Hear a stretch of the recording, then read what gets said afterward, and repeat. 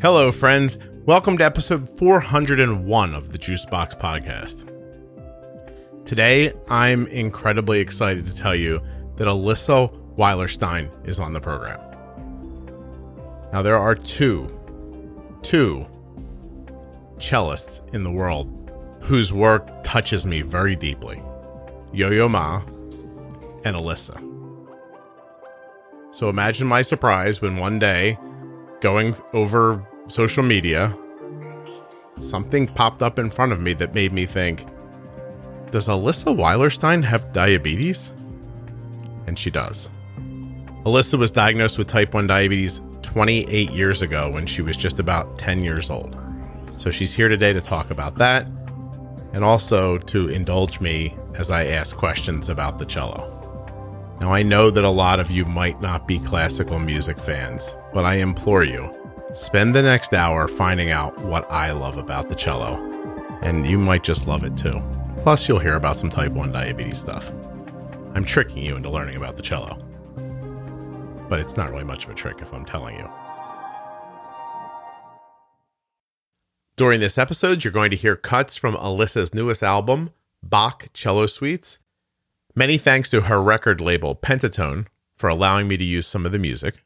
You can find out all about Alyssa on her website, alyssaweilerstein.com. You can see her upcoming schedule, a little biography, and of course, all of her albums right there in one place, with convenient links to Amazon, Apple, and Spotify. Before we start, please don't forget to check out t1dexchange.org/juicebox. T1D Exchange is doing amazing things for people with type 1 diabetes by collecting data that helps people make better decisions about type 1. t1dexchange.org/juicebox. You need to be a U.S. resident with type 1 diabetes or the parent of someone with type 1 diabetes from the United States. It takes less than 10 minutes to become part of the registry, adding your answers to their very simple and straightforward questions. The data they get from you goes on to help make decisions like setting A1C standards, whether or not people get test strips from their insurance, and if Medicare covers things like Dexcom.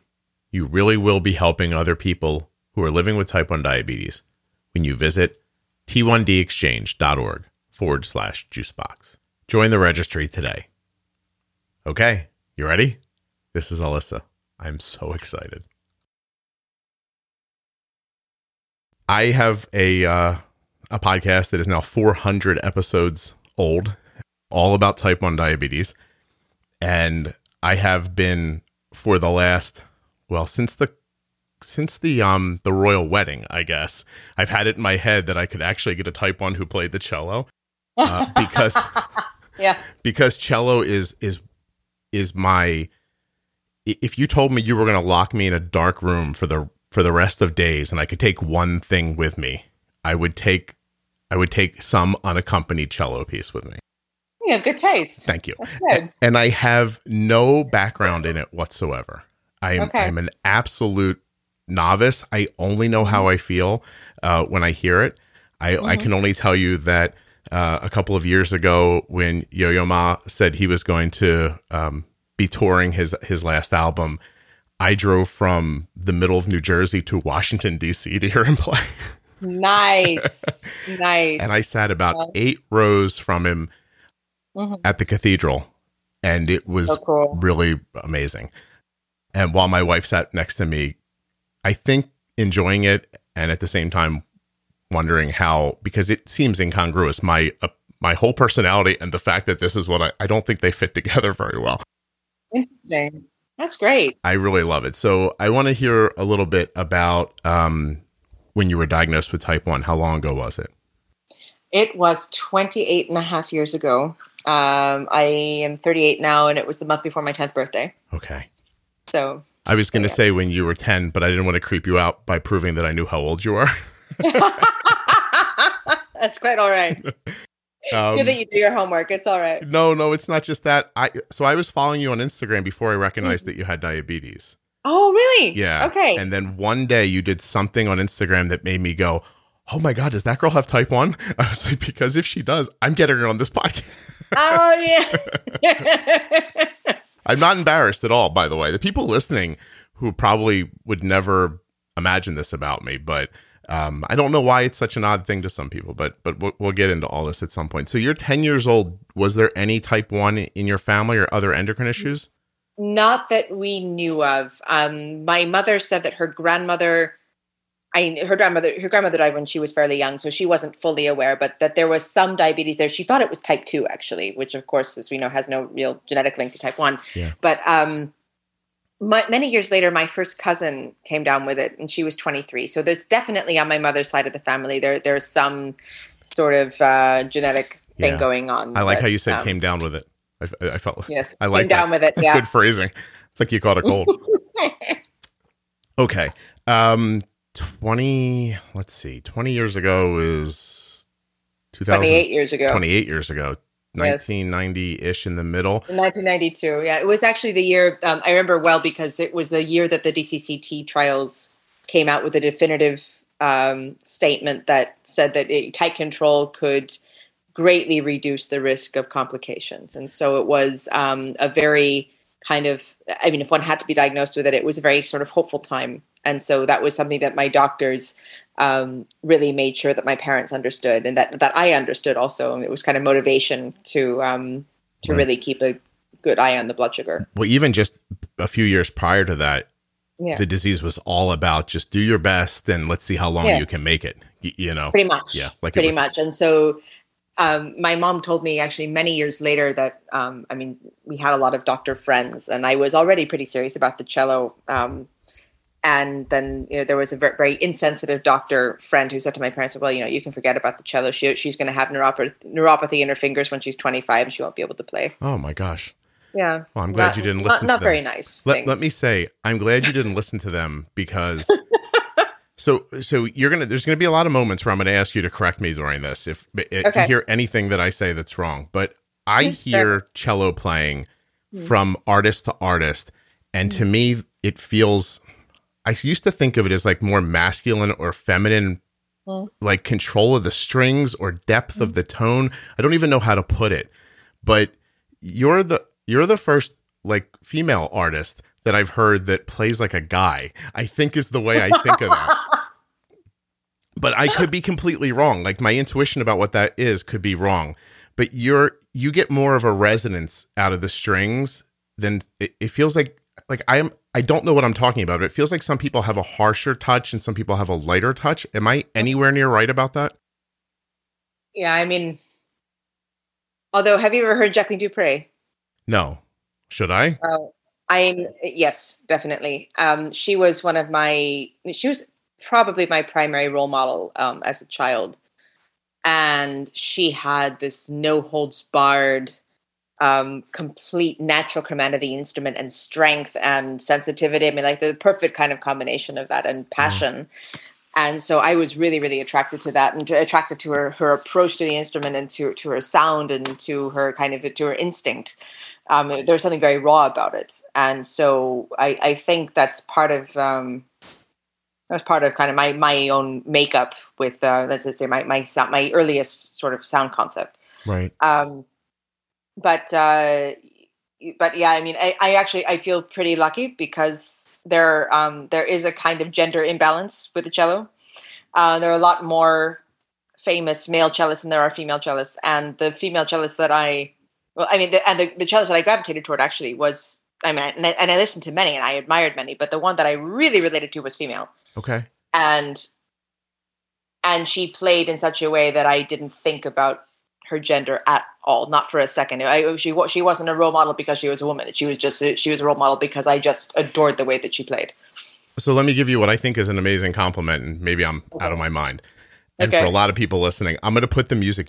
By the way, your record company sent me the music, so I can I'll put it in right in here what I'm talking about. But awesome. Around 1:52 into the prelude of Suite 1, okay, it gets quick. It starts to speed up.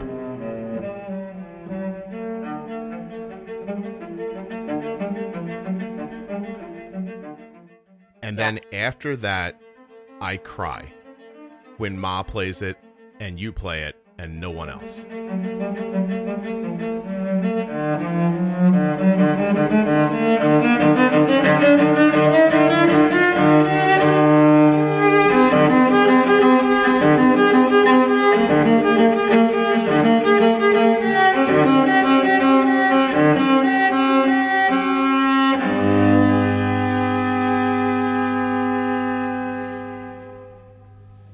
Oh, thank you. Why is that? Like, it pulls tears right out of me, and I don't know how to explain it, because I can listen to someone else play it and hear it and think, oh, that was done well, and it feels clinical to me. But my eyes fill with tears and they fall down my cheeks when you play it and when he plays it. And I don't know why that is. And I'm happy about it. Thank you. I'm happy to hear that. Thank you for telling me. Why does it happen? What is it like? So for people who don't understand the cello, there's a couple of functions about it that absolutely light me up. There's a way that the tones lift you and keep you up.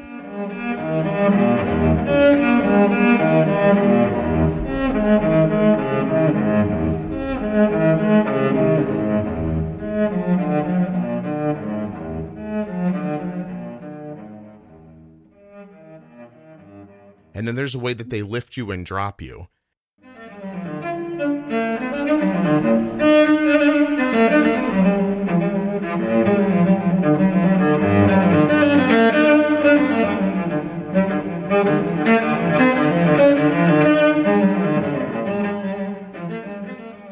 And then there's a way I feel like I'm being pulled forward and let go and then pulled forward again. But I don't know how to quantify any of that.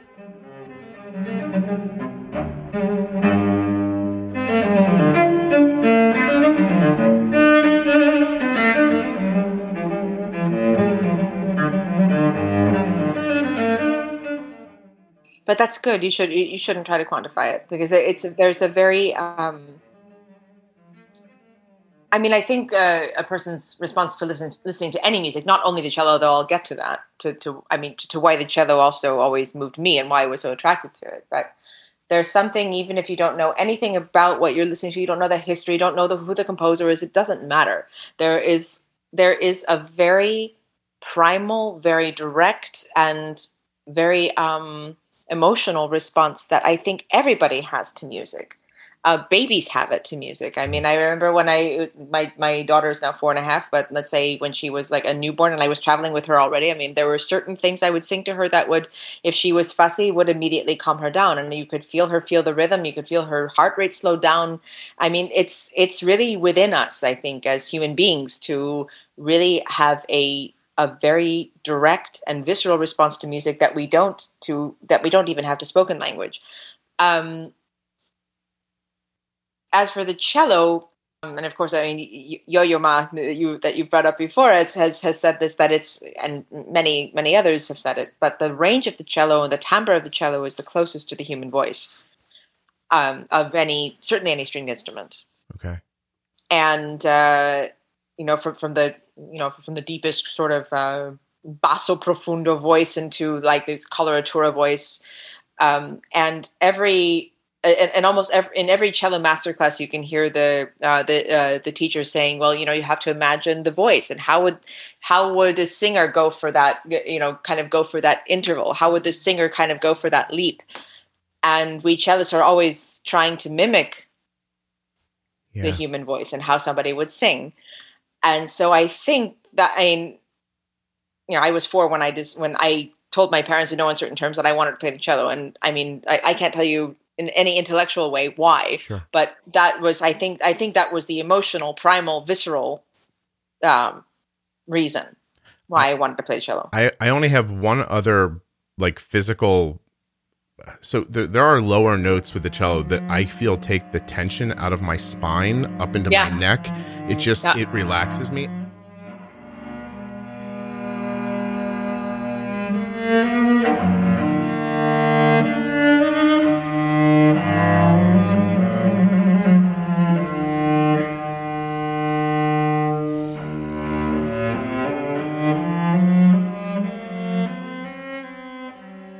Besides being physically touched in a sexual way, I have no other comparison for how like the cello can make me feel. Like seriously, Yeah. like I mean another person reaching out and touching your skin somewhere. You know what I mean? Yeah. No, it's very human, very very human. I don't know how I found it, and you know what? It's funny. I try to trace it back in my mind because I like an eclectic mix of music. But as a younger person, I was growing up in the late 80s. Like we were all listening to Guns N' Roses and Metallica and stuff like that. Like, you know, there wasn't really It's great stuff. Yeah. Well, I still love it, but nobody was coming up to me and saying, hey, you should really listen to this. Other than I do wonder if Peter and the Wolf wasn't my first introduction to it. It's a lot of people's first exposure to classical music. Peter and the Wolf is fantastic. Right. I feel like really that may be it. But, and then after that, The West Wing, an episode of The West Wing where Yo-Yo Ma comes on and plays the cello. Oh, that's right. He plays the first suite, right? Yeah. The first Bach suite? Right. Yeah. So, I mean, I can't find another, but I can't remember. I'm 48 now. I can't remember it not being, it's my go-to music constantly. And I like it in other forms and fashions, but why is Bach, is there something technically about Bach that makes it, is that the ultimate piece to play or no? Well, I mean, every composer that came after Bach was indirectly or directly influenced by what he did. Okay. He was a groundbreaker. He was in every way, in terms of, I mean, the polyphony that he created, the rhythmic, the rhythmic language. I mean, really pretty much everything you can think of. He also, I mean, like if let's say if we're speaking about the cello suites, we're talking a bit about the cello. The cello suites, of course, we know they were written 350 years ago or so, and yet they feel like they were written yesterday. There's a timelessness about Bach, which is, and a universality, and yet it's still, still some, high church. Some is literally church music, but this is not religious music. But right. This is intellectually, emotionally.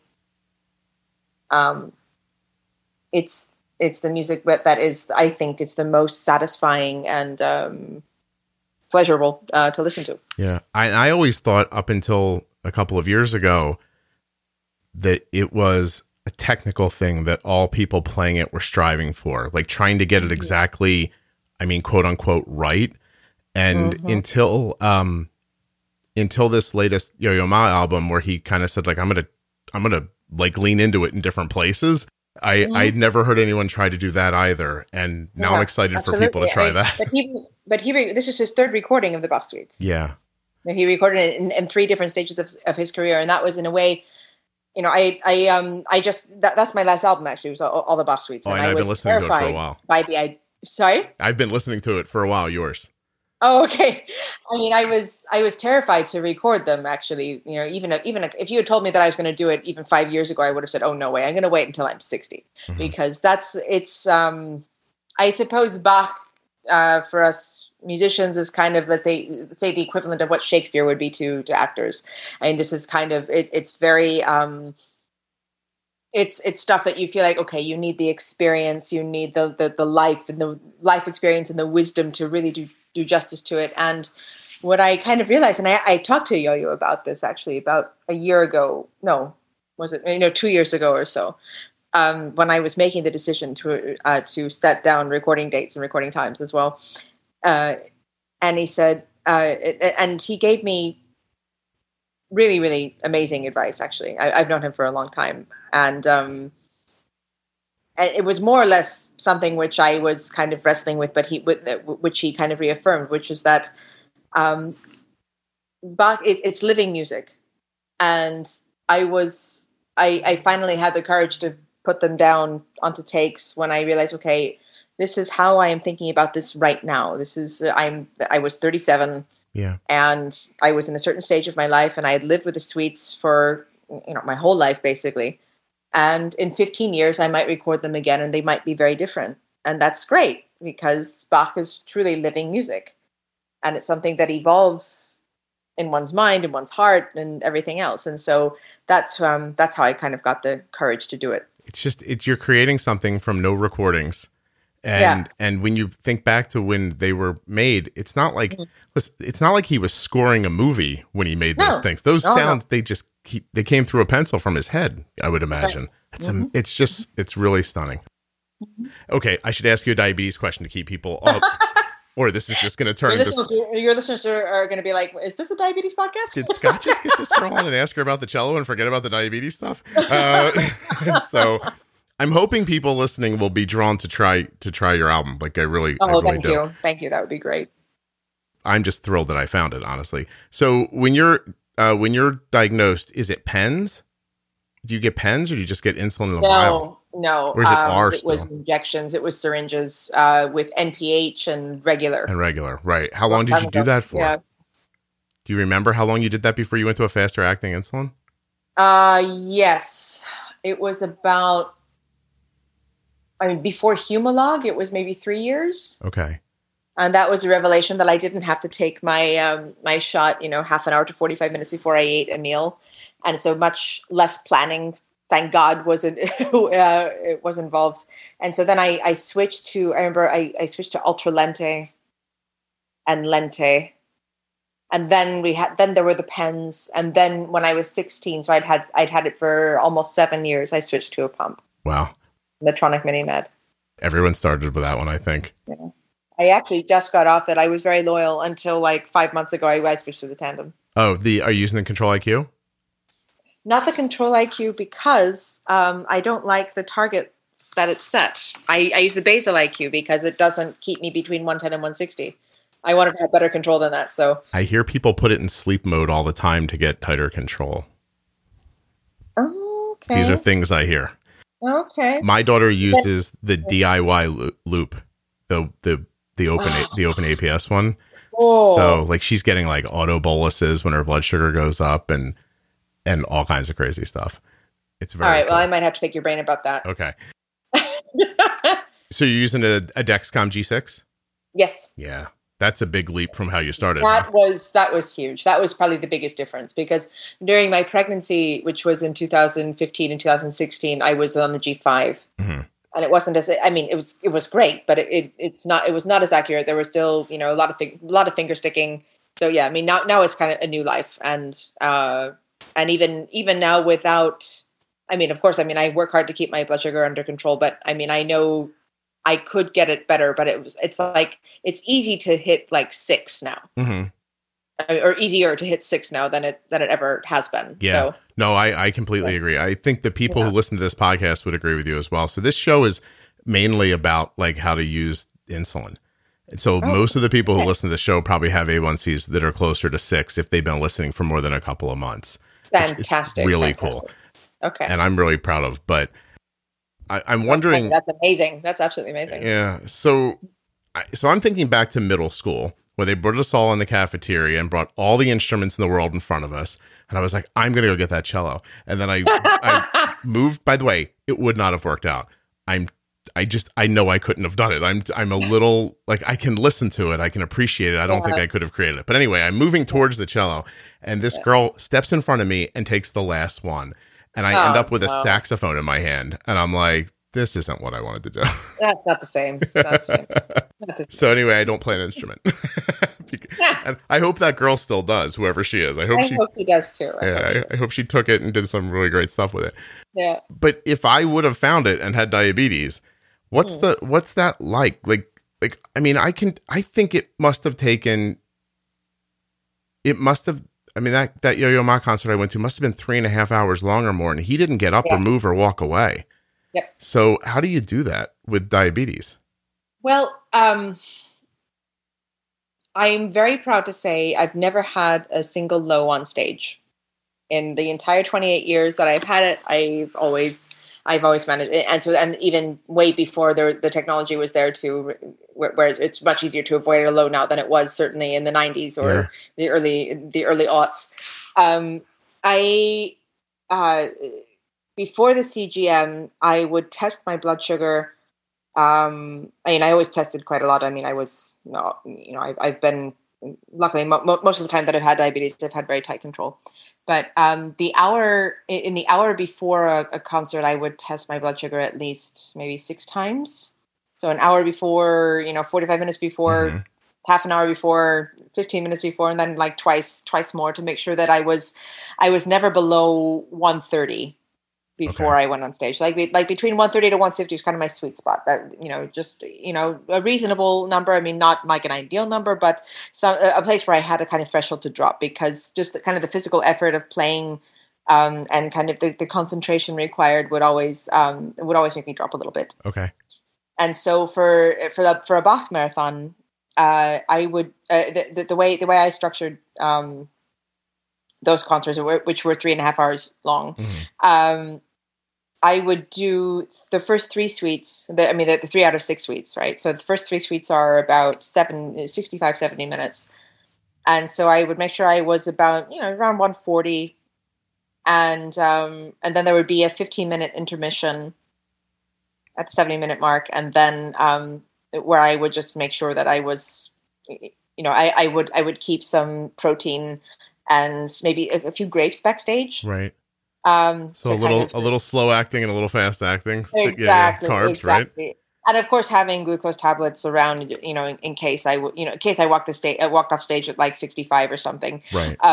Which almost has never happened, actually. I mean, I was like 110 or so when I walked off stage after that, and then I would just I would take, like, I don't know, 4 grapes or something, and I would get myself back up to 130. What's adrenaline like while you're playing? Is it something you control, like a baseball player trying to hit a baseball? It's there and you have to quell it, or are you kind of zen when you play at this point?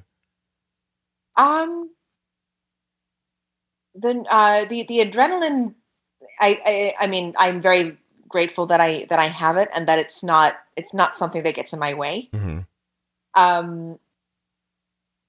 I've always, I feel, people have asked me, do you get nervous? And I always say no, because I mean, I feel the butterflies, but it's a kind of positive rush. Yeah. Like, okay, I'm ready to go. And I find it that it really focuses me.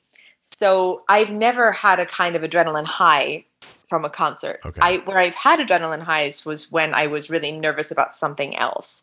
Like, for example, my husband had to have an eye surgery, and my blood sugar shot to 320 and would not come down. Even I was like pumping and pumping and pumping, and the corrections were like water. Yeah. They didn't do anything until he was out of the OR, and I knew he was fine. And then my blood sugar plunged. Yeah. Then you had to eat. You had pre-bolus for 2 meals. Exactly. Exactly. So I mean, that the liver was just going. So Yeah. So yeah. Wow. Yeah. No, I mean, what's the biggest collection of people you've played in front of ever? Do you know? I think it was 80,000. I played a concert in a park.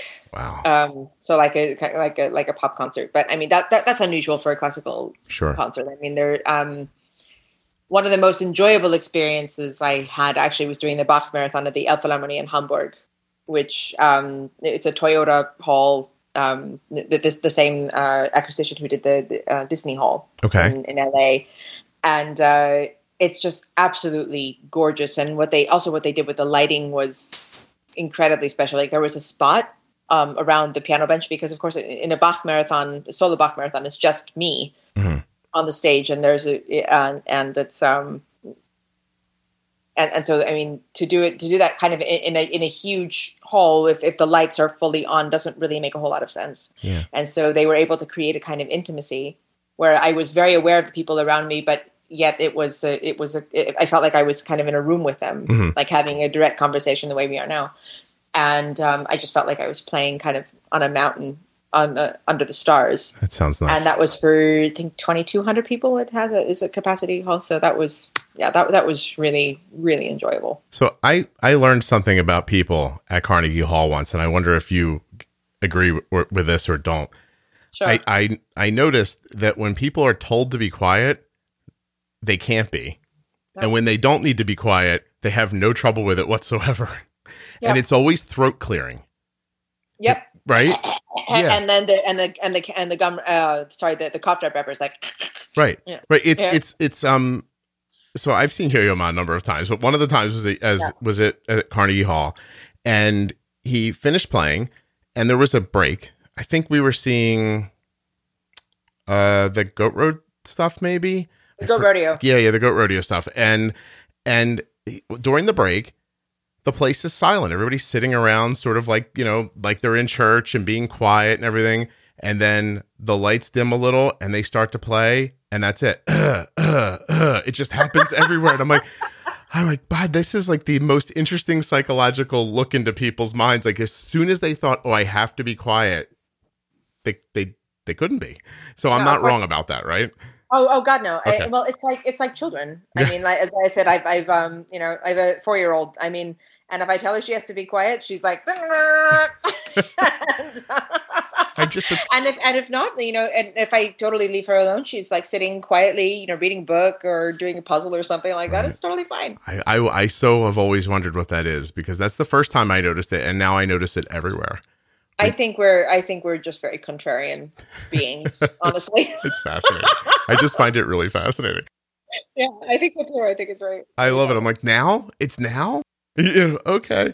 Well, I think you raise an interesting point. I think it's also people are generally uncomfortable with silence, particularly in New York, by the way, where there's just no silence at any time. Right. And so you find very often if there's a pause, like for example, I don't know if you're familiar with Shostakovich's First Cello Concerto. I know I have it. It's in my giant group of cello music, but I don't know if I could recall it right now. Sure. There's the third movement is a cadenza, which means that the cello is playing entirely alone for about 7 minutes, and then of course the orchestra comes in for the last movement, and there are these really, really quiet moments and moments of silence and pauses that are written in the music. And I remember once I was playing it in New York where it was the rhythmic pauses, and it was literally I would be like blank and then blank. And so there was no silence at all. And so and there was this guy who was, I think he was having kind of a problem, but I mean, he didn't have the problem when the music was actually loud enough to kind of cover it up. And it was, I mean, it was hard not to kind of break character, as it were. Yeah. Everybody needs to look deep into their soul about why they open up their phone when the movie starts and weren't looking at it during the previews. Yeah. I think there is a kind of anxiety about being in a quiet spot. It must be. I need it around the cello specifically. I need the quiet because I don't know how to explain this to people. I'm not listening to it. I'm trying to absorb it. And I don't know another way to say that, really. So no, that's fair. That's totally fair. I need to be in I think the best thing that could happen to me is a deprivation tank with the cello. I think that I would really like. Be careful what you wish for. Yeah, that might not be great, right? Hey, are instruments, like, I'm assuming they're all different, but can you pick one up, play it, pick up another one and play it? It's not the same? Like, I'm sure you have one that you use, but... You mean the cello itself? Yeah, You're not talking about another type of instrument. Yeah, I mean, I could pick up any cello and play it, yes, but no, I mean, my cello is a very wonderful, rare Italian instrument, which I'm lucky to have. So how do you? How would a person categorize you? Like, like if you were a football player, are you like an all-star, or are you like do you know what I mean? Like how does somebody who's as good at this as you are, like how many people in the world even do this? I guess in a notable way. Well, there are not that many professional classical musicians. It's a kind of specialized. It's definitely it's a kind of it's a limited audience. We are always trying to expand our audience, but let's face it, they're not everybody's listening to classical music every day. As much as I would like them to. I think it's the greatest music there is, but we're all trying to struggle to get that message out. And yeah, I mean, it's a lot of, it's like dancers or athletes. I mean, as you were saying, I mean, it's a huge amount of discipline and hard work and blood, sweat and tears in training, which, not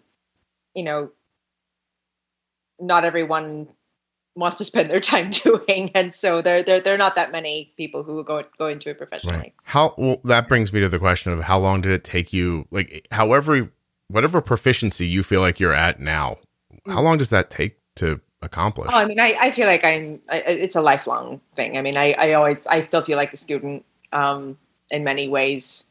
I mean, certain things certainly get easier, and I I hopefully feel like my understanding of certain music, which I keep returning to, deepens over time. Mm-hmm. And sometimes I feel like, well, I mean, I used to do this very naturally, and now I don't feel like it's so natural anymore. Therefore, maybe I should put it away for a while and then come back to it later. It's that kind of thing. I mean, it's ongoing. It's an ongoing kind of evolution. I can't. So you said you wanted to do it when you were 4. Yeah. Were people looking at you like when you were 6, going, "Hey, wow, she's way better at this than the other 6-year-olds? Like way better at this than the 8-year-olds and 9? Like, did your parents tell me the story that your parents tell everybody when they're like, "Oh, we know." Like, when was that? I can't tell you that. No, you don't know, or you don't want to say. You have to ask my parents. Okay, all right. That's not fair. Did they come from like some musical background? Yeah, actually, my parents are fantastic professional musicians. My father was the first violinist of the Cleveland Quartet for 20 years, and I mean from 1969 till 1989. So he left when I was 7. Wow. And my mother's a fantastic pianist, and but they were, so many people ask, well, oh, so therefore you had to do music, Mm-hmm. and that's actually the opposite is true. They were very hands off about that. I never felt in any way any pressure coming from them as far as becoming a musician went. I mean, they were kind of hippie parents. They were like, oh, well, follow your heart. And, right. Well, I'm really glad that your heart didn't makes you happy. lead you to like accounting or something like that. Well, if it had been that, they would have been supportive of it. So which is just telling you, I would be upset. I'm sure you all would be happy. But my life wouldn't be as good. So I'm thrilled. I mean, I can't imagine that, that it's not, I mean, I'm sure it's not a terrible living, but it's also not crazy. There's like money falling out of the ceiling or stuff like that. So it's a passion, right? No, I mean, as I said, it's not a mass marketed product. So no, I mean, we're not making pop star money. If that's the question. Yeah, no kidding. So, well, you should be. Let me say that before I move on. You really should be. You're doing something that just so few people know how to do in a way that evokes. Just people would love it if they listened. I know it doesn't strike some people immediately, and there's no words, so they can't learn it quickly enough to stick with it. It requires, it requires you to sit down and, as you were saying, absorb it, because it's a long form. Yeah. It can't be wrapped up in 3 minutes. It requires more from the listener than other types. Yeah. It's, there may have been years where I listened to certain pieces before I went to bed every night. And it just, it's how you, so for people listening, like, if we just pick some random like ditty that you can like, it's on the radio and you can just, it sticks in your head right away. Oh yeah. It's like sound crack. It's just like right away but absolutely. It happens with classical music too. If you have to hear it more often. You give it a chance. Yeah. It really does. Yeah. You said you had a 4-year-old child. Is that right? I do. Yeah. I wonder how much thought goes into having a baby when you have diabetes. What did you think about before you did that? A lot. And I read a lot of books and spoke with a lot of doctors and did plenty of freaking out and everything else. Mm-hmm. Yes. It also, I realized I had to be selective with whom with whom I chose to talk about it. Just because a lot of people had kind of outdated concepts of what it meant to be diabetic and pregnant at the same time. Right. Those are not fun conversations to have with people who think they understand this whole thing and just naysay and like you got it early on, like don't forget the cello, Yeah, exactly. Yeah. No, you don't have to forget anything. And it's, especially with this technology, I mean, honestly, exactly. It's a big jump. It's a very different story. And even before, I mean, like even, 5 years ago when I was pregnant, it was an earlier generation of the Dexcom, and I didn't have a smart pump, but I mean, I achieved between 5.8 and 6.2 A1Cs, and my baby was born completely healthy. And I was, I had a great pregnancy. Yeah. It's a lot of hard work, of course. And, very restricted diet. I've always found for myself that low carb Works well. generally works much better for me than I mean, I just my body just doesn't process carbohydrates well. I'm not one of the lucky ones with that, and so I found having a not quite ketogenic, but let's say very heavy on protein and fat diet has always worked better for me. I have an episode going out in a couple of days. Paul Saladino, he's a doctor who has a podcast about eating carnivore. I just recorded with him because on the show we do a lot of different things, but excuse me.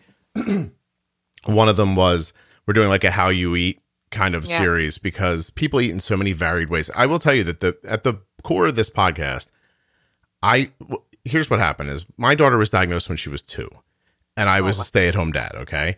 And for the first couple of years, I was so bad at it. And her A1C was always like almost 9 and I didn't know what I was doing. You know, she had a seizure when she was little. It was a bit of a mess. Hard. Yeah. And so I wrote for years about it. I had a really popular blog and I wrote for years on it. And one day I said to my wife, like after I had her A1C was dialed in and it was just easy. Like I could just do it, you know? I said to my wife, I'm like, there's a system in here, like inside of these ideas, you know? So I put them together and I wrote about them for a while. And then one day, almost 7 years ago, I started this podcast. And I started telling people, like I started putting diabetes into like easy to understand ideas, right? Yeah. And my goal was always, I don't care how you eat. If you understand how to use insulin, you could have an A1C like this as well, right? Yes, absolutely. That's been my whole goal. And now I'm trying to have people in who talk about the way they eat, whether you're high protein or you're I don't know, you're a vegetarian. I don't care. Yeah. There are many ways to do it. Many ways to do it. Right.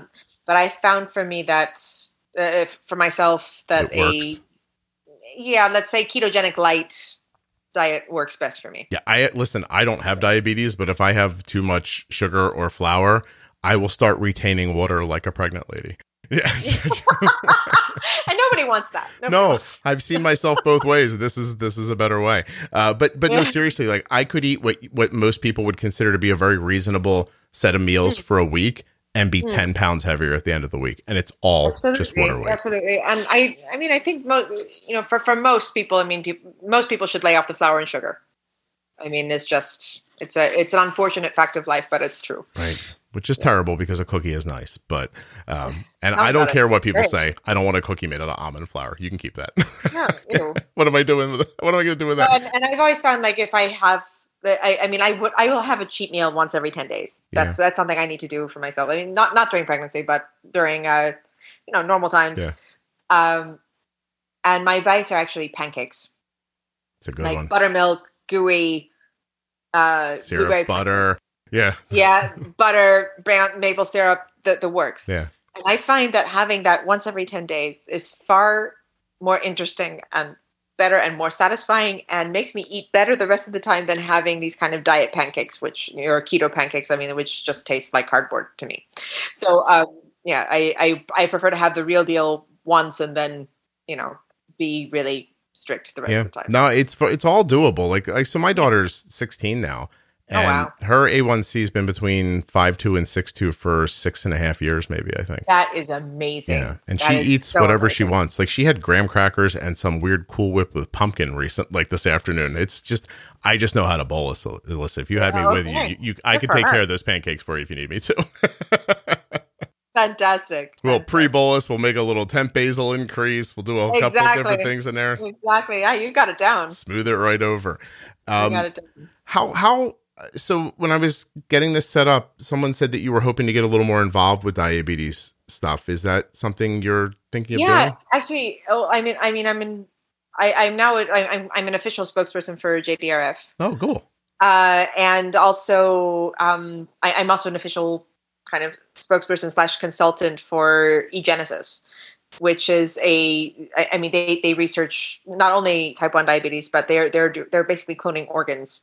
And so they're in a very specific angle for curing diabetes for research. And so I'm working with, and we're kind of now no pun intended, but we're kind of working in tandem together with JDRF and eGenesis with the tandem pump. I'm getting much louder about my advocacy. Did you ever, as a child or a younger person, did you ever hide it?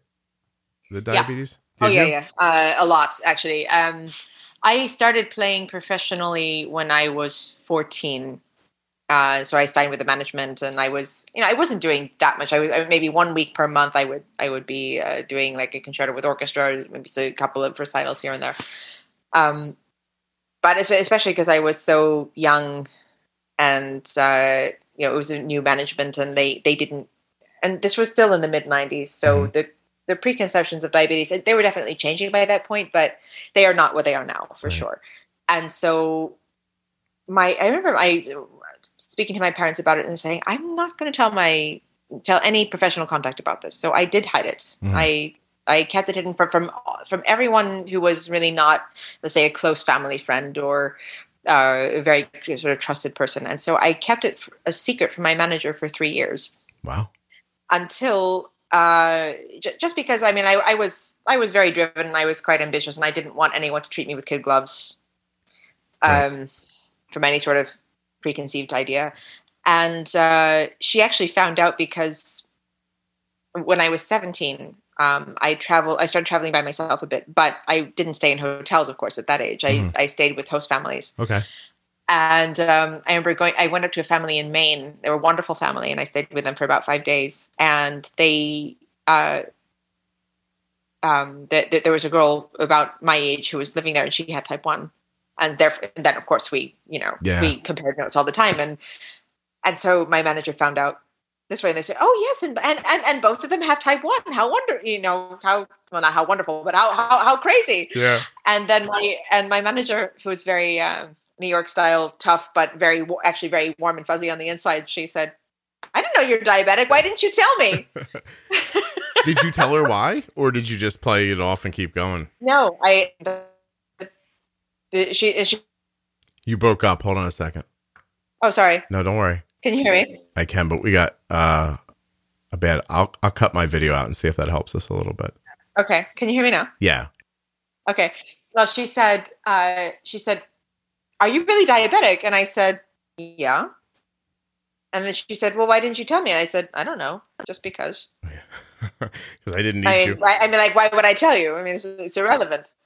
And then she said, "Sorry?" I was going to say, was it freeing to tell somebody? It was definitely liberating to tell her and realize that I didn't have to hide it anymore. Yeah. Cool. Definitely so. Definitely. I can understand why you did it. And a lot of people do. And it makes sense to me. You don't want somebody to limit you or, like you said, make a decision that, you definitely can't do this before you get a chance to. Exactly. There's a lot of good reasons. I didn't want anyone even to have an unconscious bias. That was really impossible. And I mean, even a bit later, I remember when I would want to do sort of athletic things, where, and I wouldn't say I was, fully out with it. I mean, I wasn't shouting it from the rooftops, so people knew, and they would say, "Well, are you sure that you want to do that? Like, did you eat enough before, or you're not going to, get low or something, or pass out, are you?" The sort of insensitive things like that. Yeah. Then all the questions start and all the judgments and the side eye and all that stuff. Yeah. Yeah. And it's like, well, all right, I don't think I'm going to talk about this anymore. But then there's the other side of it as well, which is that, I always forget that you have it because, you handle it so well. It's so easy for you. And that's also not, I prefer that perhaps to the other, but it's that's also a bit, yeah, we have not ideal either. Let's just put it that way. I have an episode about how a layperson can understand diabetes, and it's just sort of an explanation of it. And it's a very common thing is that most things that people think to say that they believe are comforting aren't really. When they come from the outside, they just don't recognize it. I do think they're trying to be kind about it. Absolutely. I mean, there's I don't judge anyone for making a comment this way, and especially when it's meant as a kind of encouragement. It's just, it's a tough one. Yeah. You learn to have I'm sure your daughter can relate to this too. I mean, one learns to have a pretty thick skin. Yeah. No, I believe so. I think even parents, I'm going to try my video again. I think even parents Yeah. and anybody, loved ones, it's hard to hear someone say something that burns in your chest and you have to be like, oh, let me explain it to you. It's not like that. Or you have to decide, I'm not going to explain this to them. I'm just going to walk away and let it be. You, you don't owe anyone an explanation. Yeah. It's just, well, I'm doing what I'm doing, and that's it. And I live with it, and that's all it is. Okay. What kind of music do you listen? So do you, for enjoyment, do you listen to music, or is it like, Yeah. What do you listen to? I do. I would say actually 85-90% of the time I'm listening to classical music because I really love it. And it's, it's what moves me. It's what I really truly love. As for other types of music, which I also love very much. I mean, I went through a Queen phase recently. Actually, Mm-hmm. I listened to Queen growing up, but I found it again. I still love it. Yeah, Freddie Mercury is one of my heroes. right. Bjork, I loved as a teenager, and then kind of I went a little cold on it. And now I adore her Finding again. it again. I think she's amazing. Interesting. And the Beatles, of course, too. And I jumped through stuff too. I have to tell you that one of the things I listen to more than I am comfortable telling people, but Sarah Bareilles, I listen to a lot, and I don't know why I'm laughing. She's got such a wonderful voice, and and I love how she writes, and I don't. Again, people listening are going to learn a lot about me today, but I do. I go the other way. I'm kind of all over the place. I've been listening to a lot of more. A little more jazzy stuff once in a while. And Gary Clark Jr., I really love how he plays the guitar. It's a interesting mix of Southern and not Southern. I don't know how to check it out. I've never heard it. He's a little more like Jimi Hendrix than anything else. Love He's Hendrix. so good, But yeah, and I also do this thing where I'm very careful to, and I'm glad about Apple Music lets me follow my kids and what they're listening to. That's very cool. And I like my kids a lot. I think they're decent people. And so when they're listening to things that I don't get, I try really hard. That's good of you. Right, That's to very do good it. of you. So I do know Pop Smoke, in case you're wondering. I'm sure that rap might have missed you. But I'm trying to, I've learned to like Meek Mill. And it's just my son listens to a lot of rap music. And he's great. Bright kid. And I'm like, you know what? There must be something in here. So I talked to him about it. Well, good for you for being open-minded. That's great. But plus, I don't want to be an old person one day who's like, what's that you're listening to? I don't like it. No, I don't want to sound like that ever. That out of touch. Who's coming up in cello that I should be paying attention to? Well, you mentioned the royal wedding. I mean, you heard Shakukana Mason, who is wonderful and a super sweet guy, and you definitely keep an eye out for him. Okay, I keep messaging him privately, and he will not answer me back. I'm sure I'm like, I must come on. I'm like, please come on my podcast, and he won't. And but he won't even answer me. It's fine. He seems busy. It's okay. No, but I wonder too if people don't sometimes want to mix their professional with their diabetes too, which makes sense to me. I mean, he's very young. And I think he's publicly type 1 diabetic. I mean, he's not hiding it, but people go through different stages with how much they want to talk about it, and it could be that. Makes sense to me. He and his family did something, like his sisters, and maybe I can't. It's all of his siblings. He did something on Facebook recently, and I was like, "This is as good as a concert I've ever been to." Like they were like pulling it off in their family room. It looked like I was really something. Have you tried that whole thing since COVID? Have you been like, "Hey, I'm going to play on my Instagram"? Actually, yeah. In fact, right when we were truly in lockdown, I did a project called 36 Days of Bach. So it actually went from March 17th until April 21st. That was 36 days. And because there are 36 movements of Bach written for cello. So 6 suites, six movements each. And I posted one movement per day, and I went through all 6 suites. And at the end of each suite, I would do a live Facebook session, actually. Cool. But it was posted on all of my social media channels. People can find it still then. And that was especially kind of when it when the reality hit that we were not going to be congregating in any concert hall anytime soon. Yeah. It was, as performers, we are trained, and what we want to do is just to give. We want to share. We want to communicate in that way. And so that was my way of doing that, of sharing. Well, I'll make sure to put links to your social media in here so people can find it. But you are playing in public just in Europe, right? Yes, I did. I did kind of 3 solid weeks of work in Europe. Just now, actually, it's like September, October, because things are happening in Germany and in Switzerland, and to a certain, very, very modest extent in the UK. There, kind of recorded streams, kind of the way they are here in the US. Right. But I did, I kind of had this burst of activity. I had maybe, let's see how many, like 10 concerts in the space of about 3 weeks. So that, for audiences, that was a big deal. And this gap of time this year is going to cause gaps in the future that we don't realize yet. People not performing and honing their crafts and getting better. You think about like bands that have to go out and just bar tour to get good enough that somebody will pay attention. None of that's happening right now. It's hard. Yeah, it's no a kidding. really, really difficult time.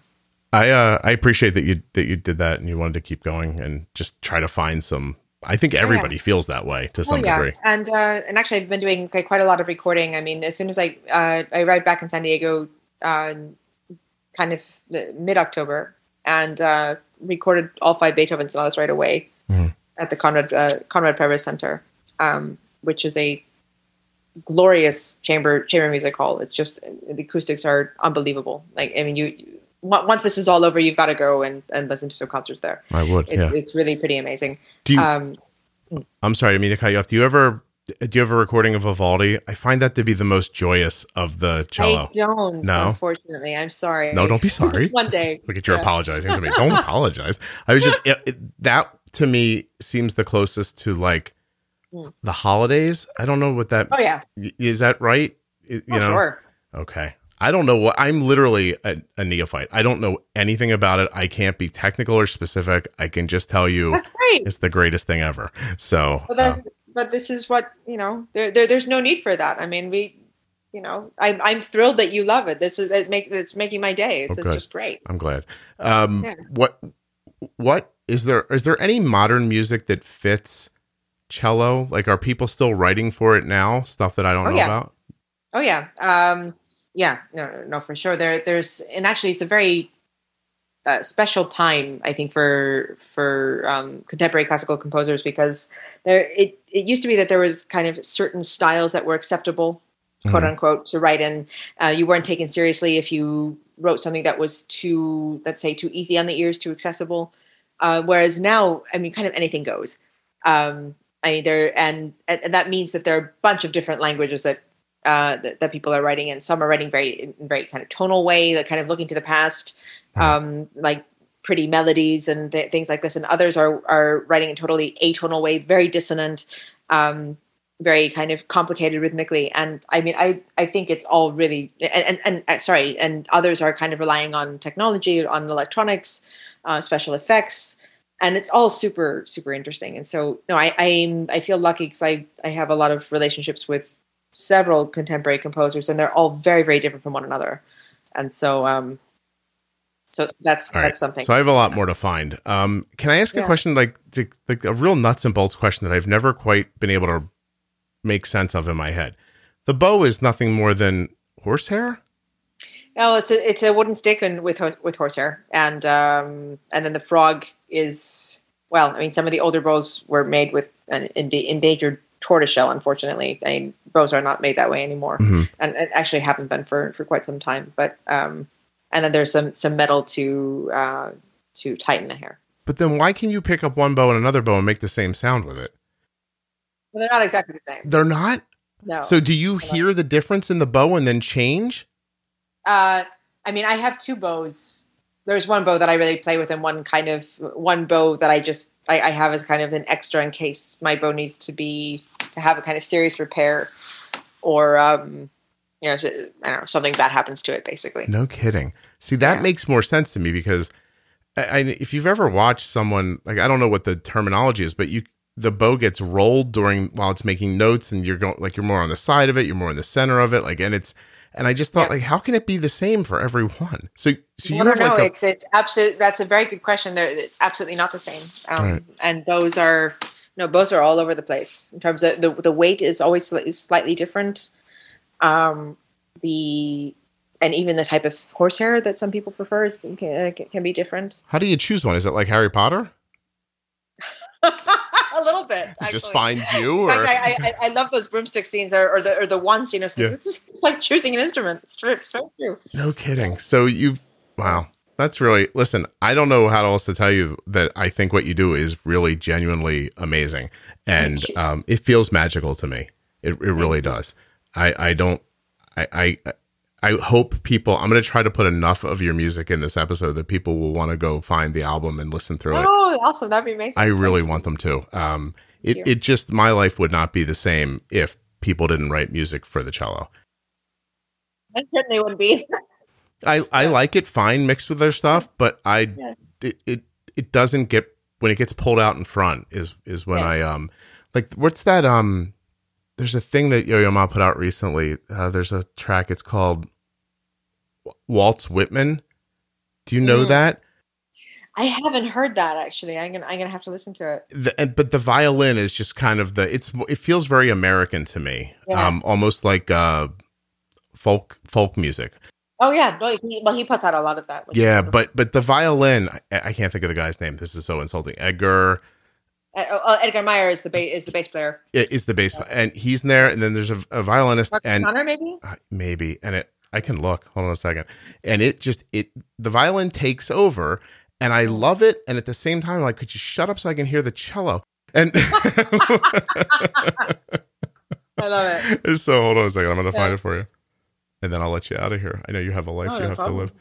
And I do want to tell you a story. So we were supposed to record the other day, and it didn't go well. We just got time zone messed up. Like you said, you're the people who were helping you get this set up believed you to be in Europe. I'm so sorry about that. No. While you were in, I want to tell you the rest of it because the rest of it is hilarious. Stuart Duncan, Edgar Meyer, and Chris Thiele. Chris Thiele. Oh, yeah. Thiele. Okay. Anyway, it's I love that. It's a short piece and I really love it. But anyway, so the night before I was going to record with you, I'll end with this. My computer, the one I'm using right now, the one that has 63 recorded but not released episodes of this podcast on it, just shut off and wouldn't turn back on again.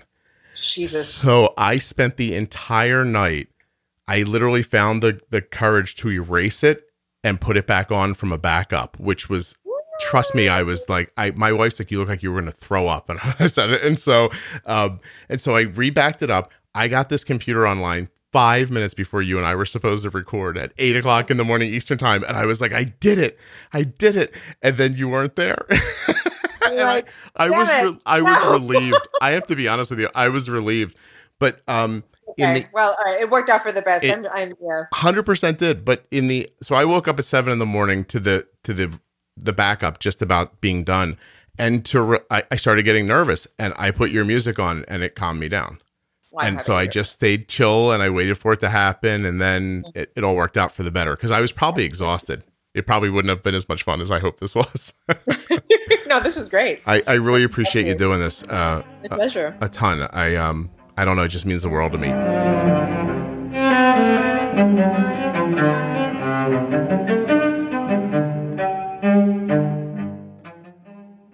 Just a huge thank you to Alyssa Weilerstein for coming on the show and talking about the cello and type 1 diabetes. I just had the greatest time. You really should check her music out at alissaweilerstein.com. ALISSAWEILERSTEIN.com. I'm going to put a link in the show notes to her website as well as Alyssa's social media.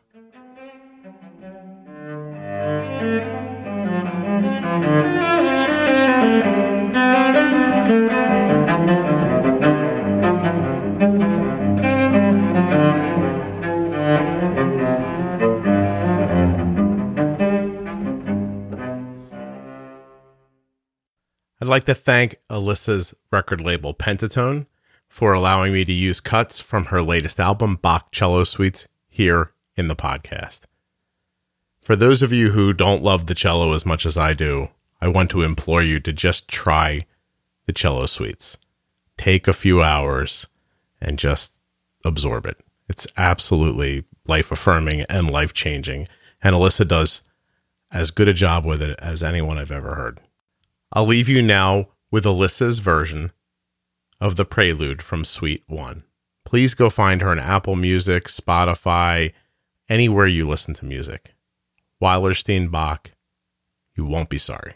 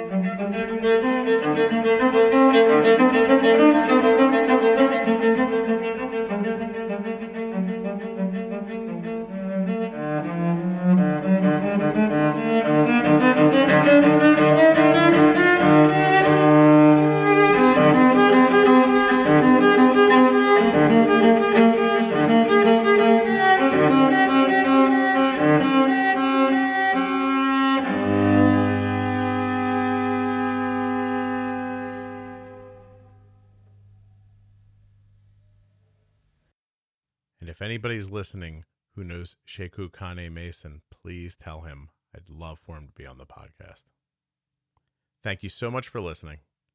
I'll see you soon.